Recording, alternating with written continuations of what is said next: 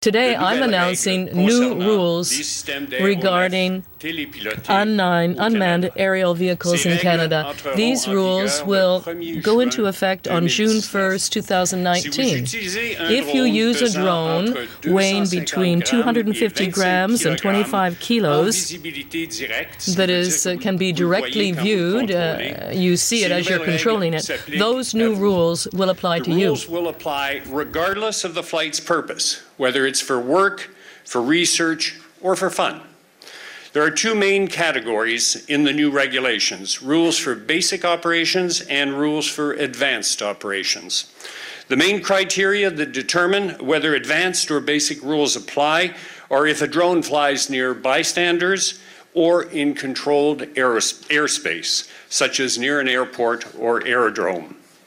Whether we're talking about basic operations rules or those associated with advanced operations, drone pilots will have to register their device and also provide the registration number directly on the drone. They will also have to take an online test and receive a pilot certificate. They will have to maintain that device some 400 feet away from the ground and also keep their drone away from air traffic.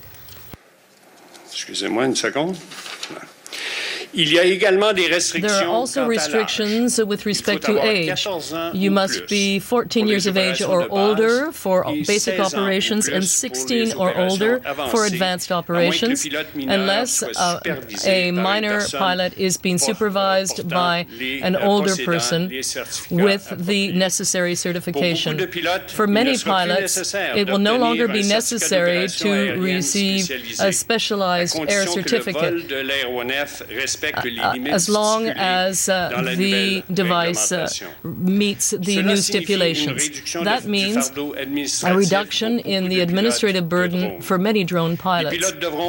Pilots, however, will have to receive operational certification if they wish to use a drone outside of the limits that are set in the basic rules for those basic operations and advanced operations.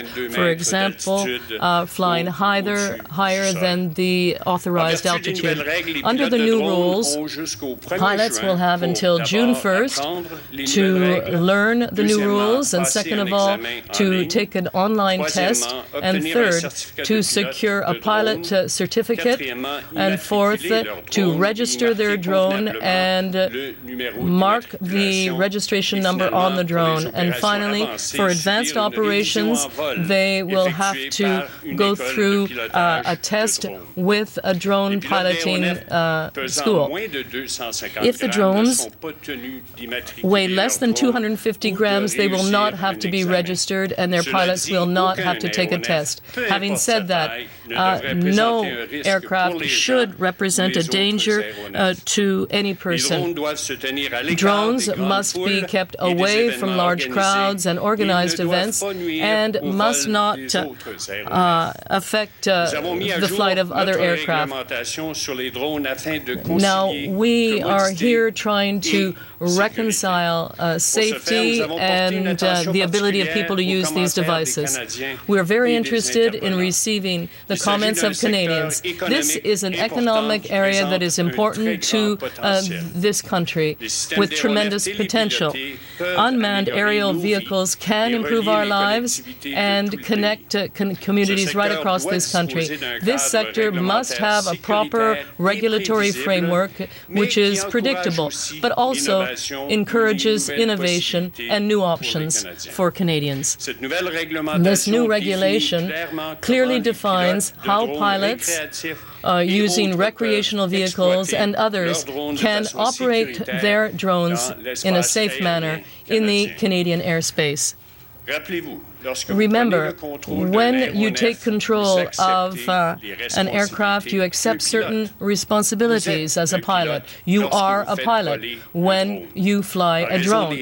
Because of the risks, because of the responsibilities, it is absolutely essential that you understand the rules that apply to the airspace.